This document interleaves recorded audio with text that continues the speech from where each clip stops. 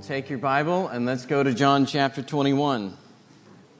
John 21, verse 18. And yes, we are covering some of the same verses again this week that we saw last week. Last week we ran through verse 19.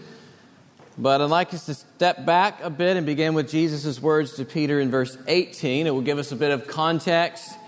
And there's encouragement in these words that I missed last week, but want to leave you with it today, along with two other encouragements from these final words of John's Gospel. So we are ending our trek through John's Gospel today on three notes of encouragement. So be listening for those.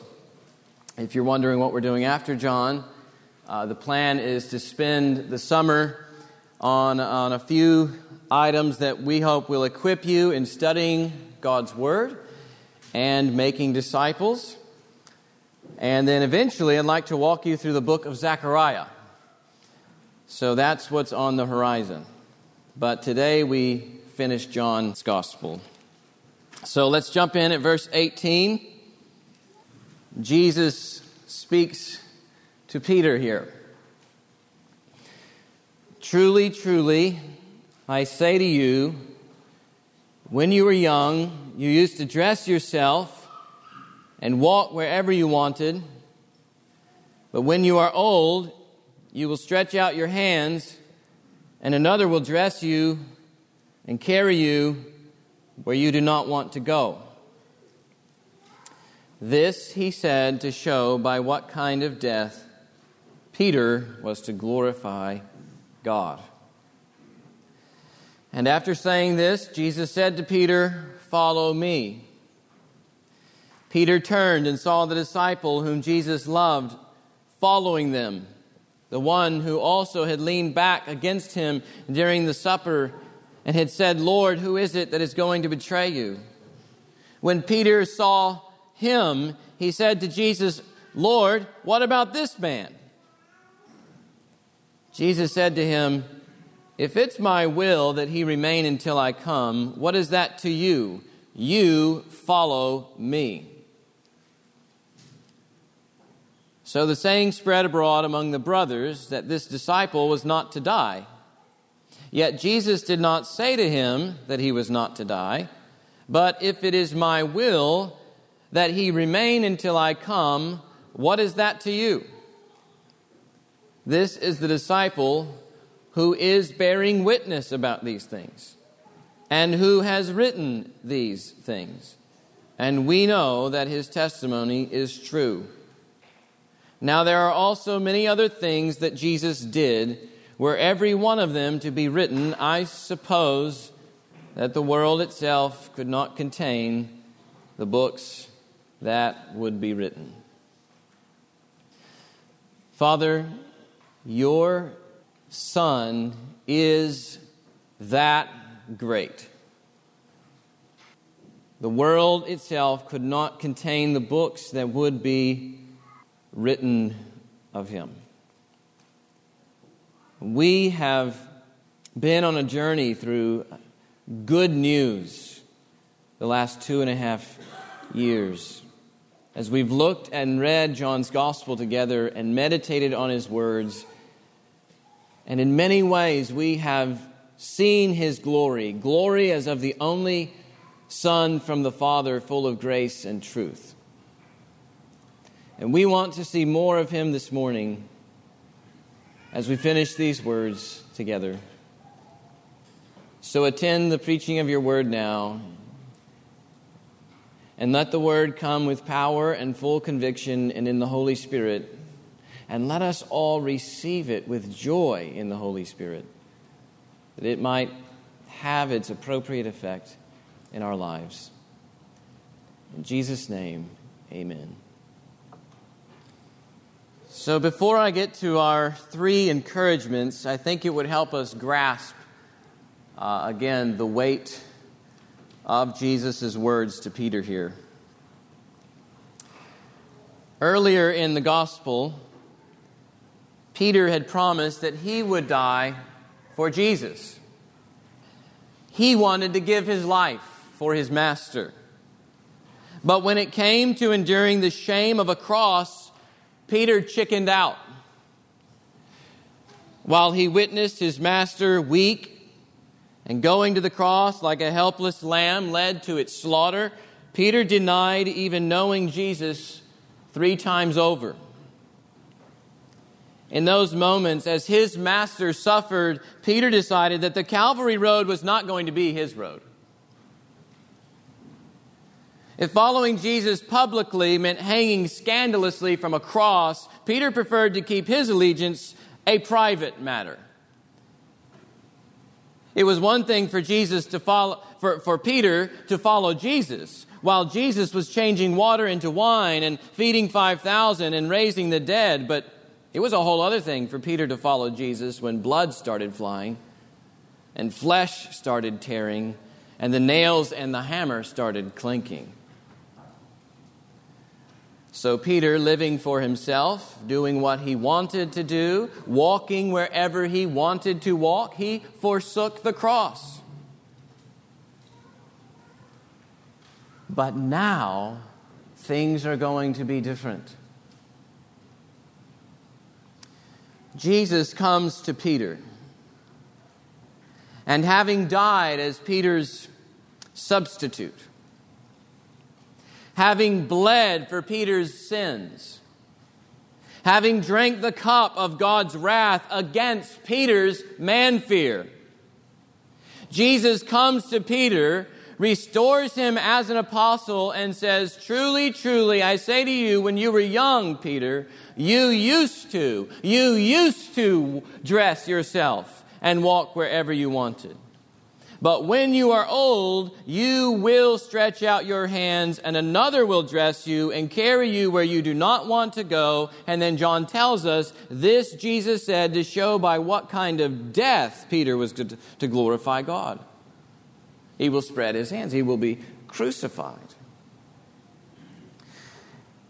In other words, Peter, you used to go wherever you wanted and do whatever you wanted, but when I stretched out my hands for you, I bought you with precious blood. I took ownership of your life. Your old self that preferred comfort over a cross, I took it to the grave and crucified it so that it's no longer you who live, but Christ who lives in you. When you are old, you will stretch out your hands, just like I did. Jesus has purchased everything Peter now needs to follow him on the Calvary road. Jesus is risen as Peter's ongoing help to walk the same path of suffering love that his master already walked. Jesus is now giving Peter the ability to follow him to the cross, even if it's not a place that Peter wants to go. Another will dress you and carry you where you do not want to go, he says. The way of the cross isn't pleasant. It's suffering for the sake of Christ. It's death to self in order to serve others who don't like you. It's even martyrdom for some, as John tells us is the case for Peter. Jesus is telling Peter, you're not going to have a booming fishing business anymore. You're not going to see your 40th wedding anniversary. You're not going to see some of your grandchildren born. You're not going to live to marry off all your children. You will stretch your hands for me. As Russell Moore once put it, Jesus interrupts Peter's life plan with a cross. He crucifies Peter's life plan. And it's not just a cross that Peter must bear. It's a cross we're all called to bear. We may not stretch out our hands in a martyr's death, as Jesus promises that Peter will do, but the cross will characterize all of Jesus' disciples. It says, Jesus put it elsewhere, if anyone would come after me, let him deny himself and take up his cross daily and follow me. Or as Paul put it in 2 Corinthians 5, Christ died for all, that those who live, that's you and me, if we believe in Jesus, that those who live might no longer live for themselves, but for him who for their sake died and was raised. Jesus' call on Peter's life is the call on all of us who hold Jesus to be so dear. The call to follow is the call to die, to crucify all that is earthly in us, that our bodies might be a living sacrifice for the Lord every day in the salvation of others. That's why I said last week that loving Jesus and feeding his sheep are costly. When you give yourself over to loving Jesus, you've given yourself over to dying to see all of his sheep, all of his people alive with Christ. Dying to see others live isn't easy. It isn't convenient. It is costly. All true love is costly. Just look at the cross. Jesus has called Peter to a cross, and he has called us to a cross. But not without encouragement. Not without encouragement found in himself. Listen to the three encouragements now that help us carry this cross Jesus is taking us. Jesus is calling us to take up. They are encouragements that will keep you going when the suffering comes, and when people hurt you, and when death itself draws near, as you spend yourself for Jesus. Encouragement number one, Jesus knows the future of his disciples. Jesus knows and plans the future of his disciples.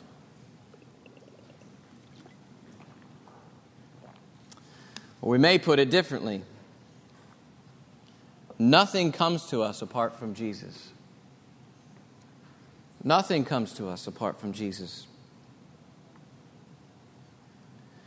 This is the encouragement I said that I overlooked last week, and it's precious beyond words. Jesus knows Peter's future here. You will stretch out your hands. Another will dress you. Jesus said this to show by what kind of death Peter was to die, was to glorify God. Jesus knows Peter's future, and he knows yours. He created Peter's future, and he created yours. Peter's suffering isn't catching Jesus by surprise, and your suffering doesn't catch Jesus by surprise. And this shouldn't surprise us. On numerous occasions in John's Gospel, we have seen that Jesus revealed that he knows the future, that he controls it so that all of God's purposes come to pass. The clearest example of this comes out in John chapter 13, verse 19. Jesus tells the disciples there about Judas's betrayal before it even happens. And then he says this, I am telling you this now before it takes place, so that when it does take place, you might believe that I am God, in other words. Jesus' knowledge of the future is meant to produce faith in his disciples. Faith that he is God. Faith that he is in control. Faith that he is wise and sovereign and good. This even comes out in relation to the disciples' suffering. A bit later in chapter 16, verses 2 and 4, Jesus says to them, they will put you out of the synagogues. Indeed, the hour is coming when whoever kills you will think he's offering service to God. And they will do these things because they have not known the Father nor me. But I have said these things to you, that when their hour comes, you may remember that I told them to you. In other words, Jesus' knowledge of the future, it plays itself out practically in the disciples' lives like this. When you start suffering, remember what I said. Remember that I'm in control. Your enemies only get 1 hour. Nothing will be coming to you apart from Jesus, just like the cross didn't come to Jesus apart from the will of his Father. Jesus knows the future of his disciples, and that should give us courage to follow him. How does Jesus say it elsewhere? Are not 2 sparrows sold for a penny, and not one of them will fall to the ground apart from your Father? But even the hairs of your head are all numbered. Fear not, therefore, you are of more value than many sparrows. Translation, the Father is so intimately acquainted with you that he plans the lifespan of every hair follicle on your head. Some of you don't have much and you're going, how's that encouraging?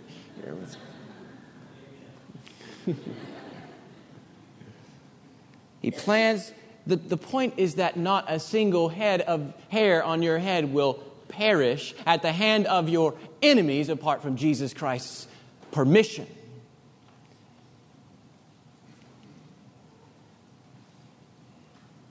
He knows your future. He has planned it well. Folks, assertions like this bring so much encouragement when we take up our cross daily. Please get this, because if we don't get this, we will be consumed with self-pity and complaining and doubt and all kinds of despair. I'm not saying that to dismiss your pain. I'm saying that to help you through your pain cling to Jesus. Not 1 ounce of suffering comes to you apart from Jesus' knowledge and Jesus' design to bring the Father glory through your life.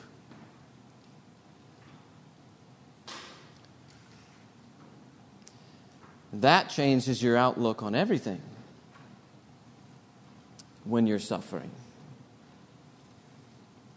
It means that evil is not in control. God is. Jesus is. It means your suffering isn't meaningless. God has a purpose for it all, and that purpose is revealed in bringing himself glory through your life.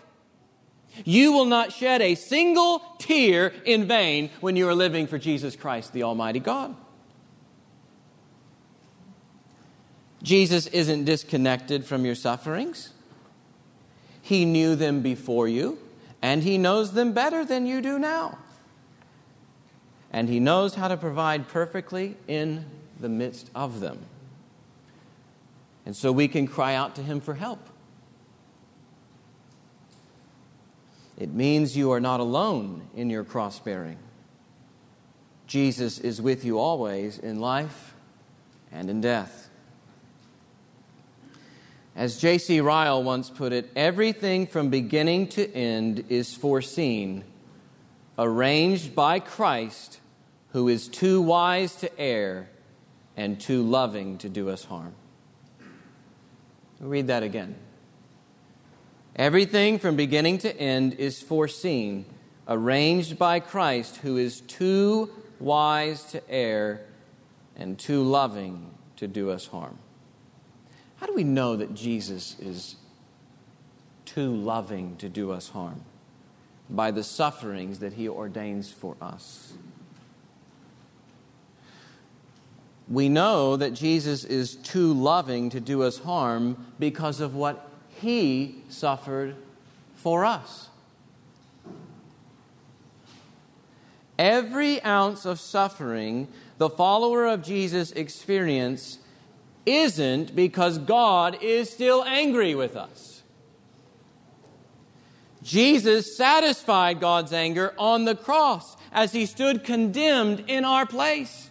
And therefore we know that everything he has planned for us, even when the journey is rough and it leads to sorrowful days and may even kill you, like it's going to do to Peter, we can receive all of it as first filtered through his sovereign hands of love. That's true whether you suffer long days of hardship as a mom serving your children in Jesus' name, Or you spend the rest of your days on earth battling cancer with Jesus, or you suffer a martyr's death for preaching the gospel. Jesus knows all your pain, and we can take great comfort that if He knows it and He planned it to bring God glory with our lives, then He will give us every grace necessary to get us through it and then reward us with Himself on the other side. Isn't this what He promises the churches in the book of Revelation? He tells them of their future suffering. Some of you are going to be thrown in prison. Some of you killed.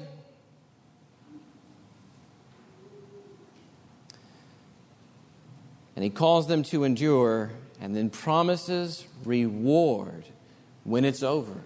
And in every case, He's rewarding them with Himself. Encouragement number 2. Jesus calls us to contentment in following Him. Jesus calls us to contentment in following Him.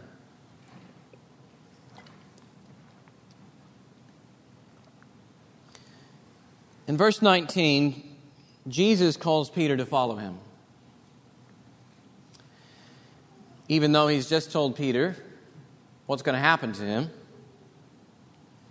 that his life's going to end in martyrdom. You know, Peter isn't to preoccupy himself from day to day, worrying about what's going to happen and when it's going to happen and how it will all happen.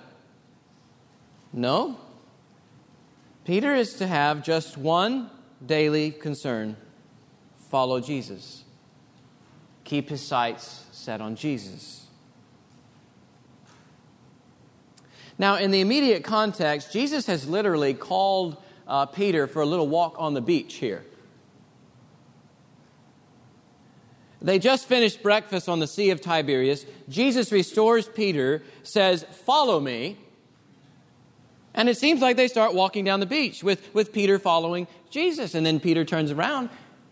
Here's John, the disciple whom Jesus loves.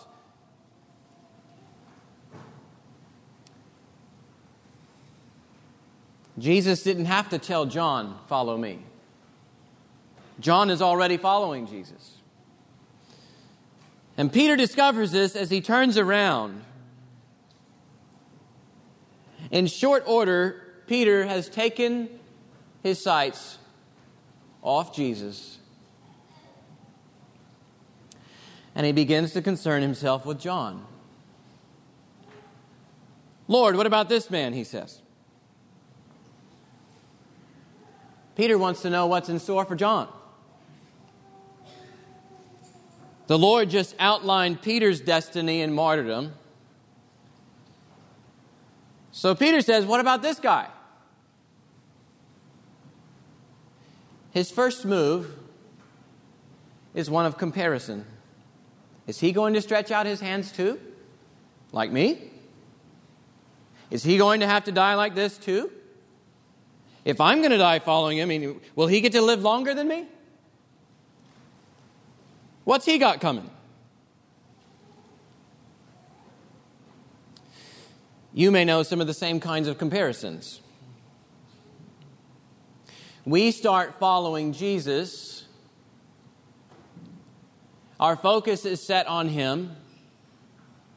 But then we turn away and concern ourselves with all kinds of comparisons. Why aren't we like that church over there? We're preaching the same gospel. Why hasn't the Lord given us more, quote unquote, success? I've been serving my tail off. What about him?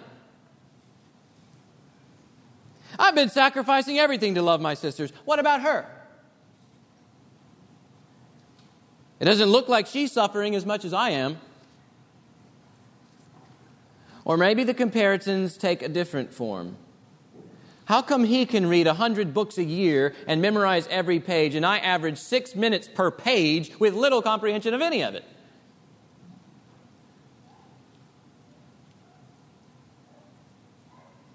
How come he can preach without notes, but my mind goes blank without a manuscript? Why am I still single, but they aren't? Why do all my friends have happy marriages, but I struggle in mine? Why do they get another kid, and I don't right now? Why has my past left me with such hard consequences to deal with, and theirs hasn't? Again, this is not to minimize the pain you experience in any of these questions. I bring it up to teach you how to cling to Jesus in the midst of those questions. On and on our comparisons could go. And if we're not careful, we live by these comparisons. We become enslaved to these comparisons. Jesus' next few words are blunt and piercing, but they are full of liberating encouragement. If it's my will that John remain until I come, and he means at his second coming, if it's my will that John remain until I come, what is that to you, Peter? You follow me. In other words, what's happening to John is my business, not yours. Your business is following me. Why is that so liberating? It's liberating for at least two reasons. One way it's liberating is that it teaches us that obedience to Jesus will take different forms in the kingdom of God. Obedience is going to take different forms in the kingdom of God. In His sovereign wisdom, God has allotted His people with different gifts, different responsibilities, different sacrifices, different vocations, different local churches, and different outcomes to their individual ministries. Peter is going to be martyred. John will live a while longer. Doesn't mean he won't suffer. But he will live a while longer and write a gospel. And 3 other letters. And the book of Revelation. Both called to follow Jesus, but with different outcomes. God has given different disciples different ministries with different outcomes. You don't have to compare yourself to each other. There may be ways you learn to imitate others as they imitate Jesus, but you don't have to be them or even pretend to be them. You need only to follow Jesus with all the grace that you've been given by Jesus. I still remember sitting in the office of my advisor and receiving a pointed rebuke that turned out to be one of the most liberating encouragements in my walk with Christ. Rachel and I were well into our second year of marriage. I was in seminary, now pursuing a PhD, and really more than a PhD in my mind. You see, there were certain Christian leaders in the academic world that I had grown to love a bit too much. Even to the degree that I began embracing their calling as my own. I wanted to be just like them, be proficient in as many languages as they were, write books as often as they did, be able to speak like them, read like them, teach like them. My love for these men and the roles these men served in had become so consuming that I had forsaken following Jesus without even knowing it. I had begun comparing myself to others. And everything about myself and my calling was deficient until I looked just like these other respected men and could perform just like these other men performed. Regardless if their situation in life looked different than my own, which it absolutely did. Regardless if their gifts were much different than my own, and they absolutely were, I wanted their life and I wanted their calling. I wanted it so bad that even the wife God had blessed me with and told me to love very plainly as Christ loved the church, I would leave her in tears, neglecting her while pursuing becoming these men. I stayed up late, woke up early to try to obtain what these other men had. My advisor saw right through what I was doing, and he sat me down and said this: Bret, You are not D.A. Carson, and you never will be. The Lord has gifted him in many ways that he has not gifted you, and your lack of contentment in what the Lord has given you is killing you and your family.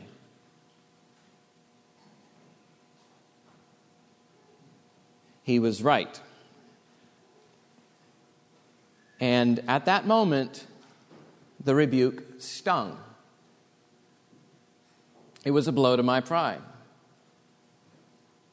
Right? Wanted to start racing to all those texts about aren't we supposed to imitate people? And aren't we supposed to try to justify what I'm doing? But his rebuke served as one of the most liberating encouragements in my Christian walk. A weight lifted when I left his office, and gradually the Lord lifted that weight off my marriage too. It was liberating because it freed me from all the comparisons I had been making before and shaping my life around. Only one thing was necessary for me. Follow Jesus, Bret, with what he's given to you. Jesus' words are also liberating because in them he's not only calling Peter away from preoccupying himself with John and comparing him and asking these questions, he's also calling Peter to the joy of his life found in the person of Christ himself. To follow Jesus is to have everything. The rebuke, you can picture it, them walking on the beach. The rebuke snaps Peter's head back around. See what is valuable. Why make comparisons when you have Christ in all his resurrected glory? Isn't it Jesus that is great after all? Peter? That leads me to one of the last encouragement John leaves us with here. Encouragement number 3, Jesus gives us abiding eyewitness testimony to his greatness. Jesus gives us abiding eyewitness testimony to his own greatness. John, in verse 23 here, he has to correct a misunderstanding on the part of the brothers. You know, they have taken Jesus' words way too literally. Jesus wasn't saying that John himself would survive until his return. John was eventually going to die too. But that doesn't mean that John's testimony was going to die. No, John's testimony would actually abide until Jesus returns. John himself might lie in the grave, but his testimony would abide until Jesus returns. That's what you're holding in your hands, and that's what we've been thumbing through the last 2.5 years. That's exactly how he presents it in verse 24. This is the disciple who is bearing witness about these things. That is, who is still bearing witness about these things. How is he still bearing witness about these things? Well, he's written them down for the coming generations like you and me. This is the disciple who is bearing witness about these things and who has written these things. Now, in terms of ancient historiography, that's one of the strongest statements you can find. Everybody knew in the first century that the most trustworthy historiography was based on the testimony of real eyewitnesses. The more eyewitnesses you had, the stronger your historiography. And if you were really good, you'd write your account within the living memory of those other eyewitnesses. That way, people could, when they read your stuff, they could go ask these folks who are still alive to confirm whether you're telling the truth or not. And that's precisely the sort of thing we find in Matthew, Mark, and Luke, who are building their testimony of Jesus upon eyewitnesses still alive as they're writing their Gospels. John, on the other hand, ups the ante one better than that. His testimony isn't just based on other eyewitnesses. He is the eyewitness to everything else he writes about. John is both the witness and the author, which makes his account all the more trustworthy, and why he adds, and we know that his testimony is true. That's a strange way of putting things. We know that his testimony is true. I think John could mean one of two things here. One option is to read the we know that his testimony is true. As another way, John refers to himself. It's like he's saying I, but with we. This is a common practice among ancient and even modern writers today. And it seems that John uses we the same way in other places. So it's found on the lips of Jesus in chapter 3, verse 11, in his interaction with Nicodemus. He says, Jesus is speaking to Nicodemus, and he says, we speak of what we know. But he's talking about himself. John seems to use it this way later on in his first letter, verse 4. He says, we are writing these things. But the rest of his letter plainly says and repeatedly says, I am writing these things. Which is it, we or I? John, who's writing these things? We're writing these things, or I'm writing these things? John's saying, I is we, or we is I. And then again in 3 John verse 12, we also add our testimony, he says, and he seems to be referring to himself as an authoritative eyewitness to Jesus. So that's one option. We is I. And it shouldn't surprise us in a gospel where he's repeatedly referred to himself in the third person. And then he jumps into the first person in chapter 19, and now we see the first person plural, we. That's one option. We is I. But as I reread John's gospel this week, I'm inclined to think a bit differently. So you can take this home and test it for yourself. You see, as John lays out his story, he's building a case for why you should trust in Jesus. He's trying to convince you that Jesus really is the Christ, the Son of God, and that you should believe in him. And so throughout the gospel, he has called several witnesses to the stand, so to speak, to bear witness. And they are as follows. John the Baptist bears witness.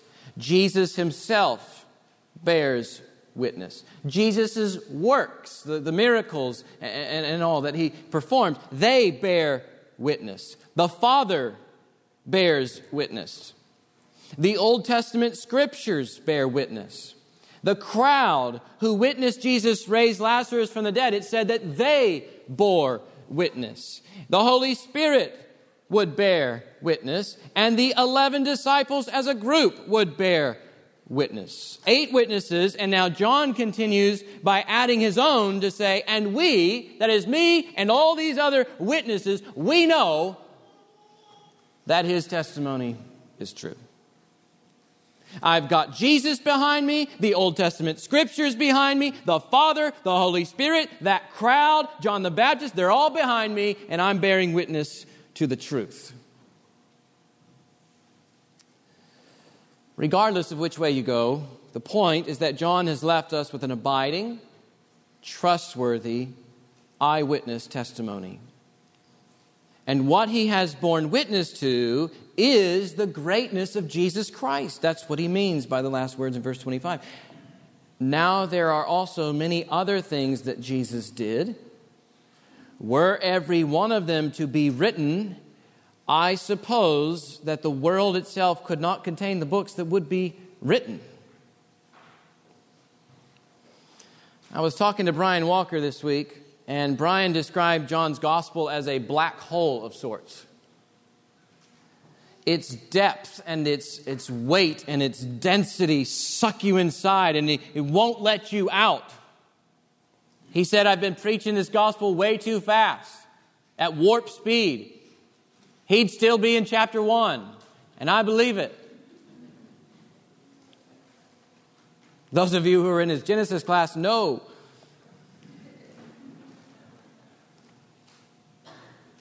There's just too much glory packed within it, he was saying. And just to think, John is saying that in comparison to who Jesus is and what he's done, John's contribution is small. It's one book, sliver of a book on a world library. It's a sufficient testimony, but it's a small one. I suppose that the world itself could not contain the books that would be written. Jesus is that great to John. John has seen Jesus' glory. Glory as of the only Son from the Father, full of grace and truth. He knows the unending breadth of what it means for the eternal Word to become flesh and dwell among us. You see, you can't read John's statement and just think of a few miracles Jesus did here and there, with each one containing its own revelatory event. No, for Jesus to be God means that his entire life as God-man on earth is constant revelation. Constant revelation of the glory of God, of which there is no end. Jesus' person, Jesus' words, Jesus' works, always give constant revelation of God to the world. And not only that, everything about Jesus' life on earth is in some fashion or other linked with God's prior self-revelation in Scripture, the first 2/3 of your Bible. And so even within John's Gospel, you can't hardly read a paragraph without forming link after link after link with the rest of the story that God's been telling.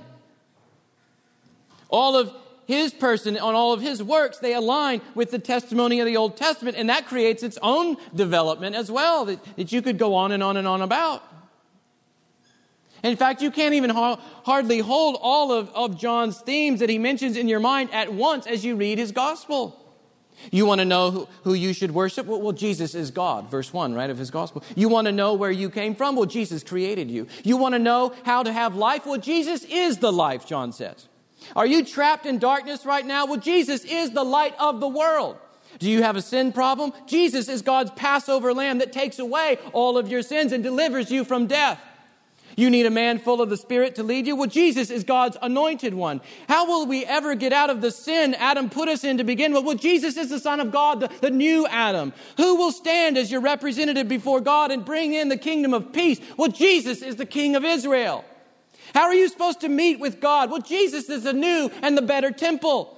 Well, who's going to remove my curse of death? Well, Jesus is the Son of Man who becomes a curse for you in your place when he's hung on a pole like the serpent was in the wilderness. Who can clothe me with new garments of righteousness? Well, Jesus is the bridegroom who comes to purify his bride. Where can I find boundless and extravagant love? Well, Jesus and God's love in Jesus to the world. What about my adultery? Jesus will give you living water. I'm only to chapter 4, folks. He is great. You can write volumes upon volumes on each of those subjects I just mentioned and never exhaust the depth of their glories.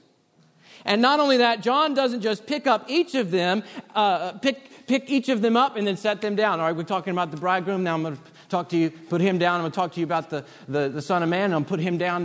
No. He keeps them all running throughout his gospel, adding more and more and more so that they're all held together as he races you to the cross and he races you to the resurrection, showing how each relate to one another in one and the same person of Jesus and how he brings your salvation. And we can't even stop there because the first deed Jesus did in this gospel is that he created the world. He's got deeds, bunches of deeds, billions of deeds since that moment. And John even presses us back before the creation of the world. In John chapter 17, where Jesus' prayer reveals the Son's mission to die for his people even before he created the world. Indeed, if it was humanly possible to write about all that Jesus did and tease them out in relation to all he created, the world itself could not contain the books that would be written. A world library is too small when it comes to Jesus. Jesus truly is that great, and John's testimony about Jesus' greatness still abides. It continues today in the words written here. You see, the call to follow Jesus in taking up our cross isn't a call to lesser greatness, to lesser joy, to lesser pleasure. The call to take up our cross is a call to true greatness found in Jesus, to greater joy found in Jesus, to endless pleasures found in Jesus, because Jesus is truly that great. In our passage, Jesus commands Peter outside of himself to find something infinitely greater in following Jesus. It's as if he's saying, come on, Peter, don't toy around with silly comparisons. Follow the one who is incomparably great. Follow me. And then John turns to us, and he points us in the same direction.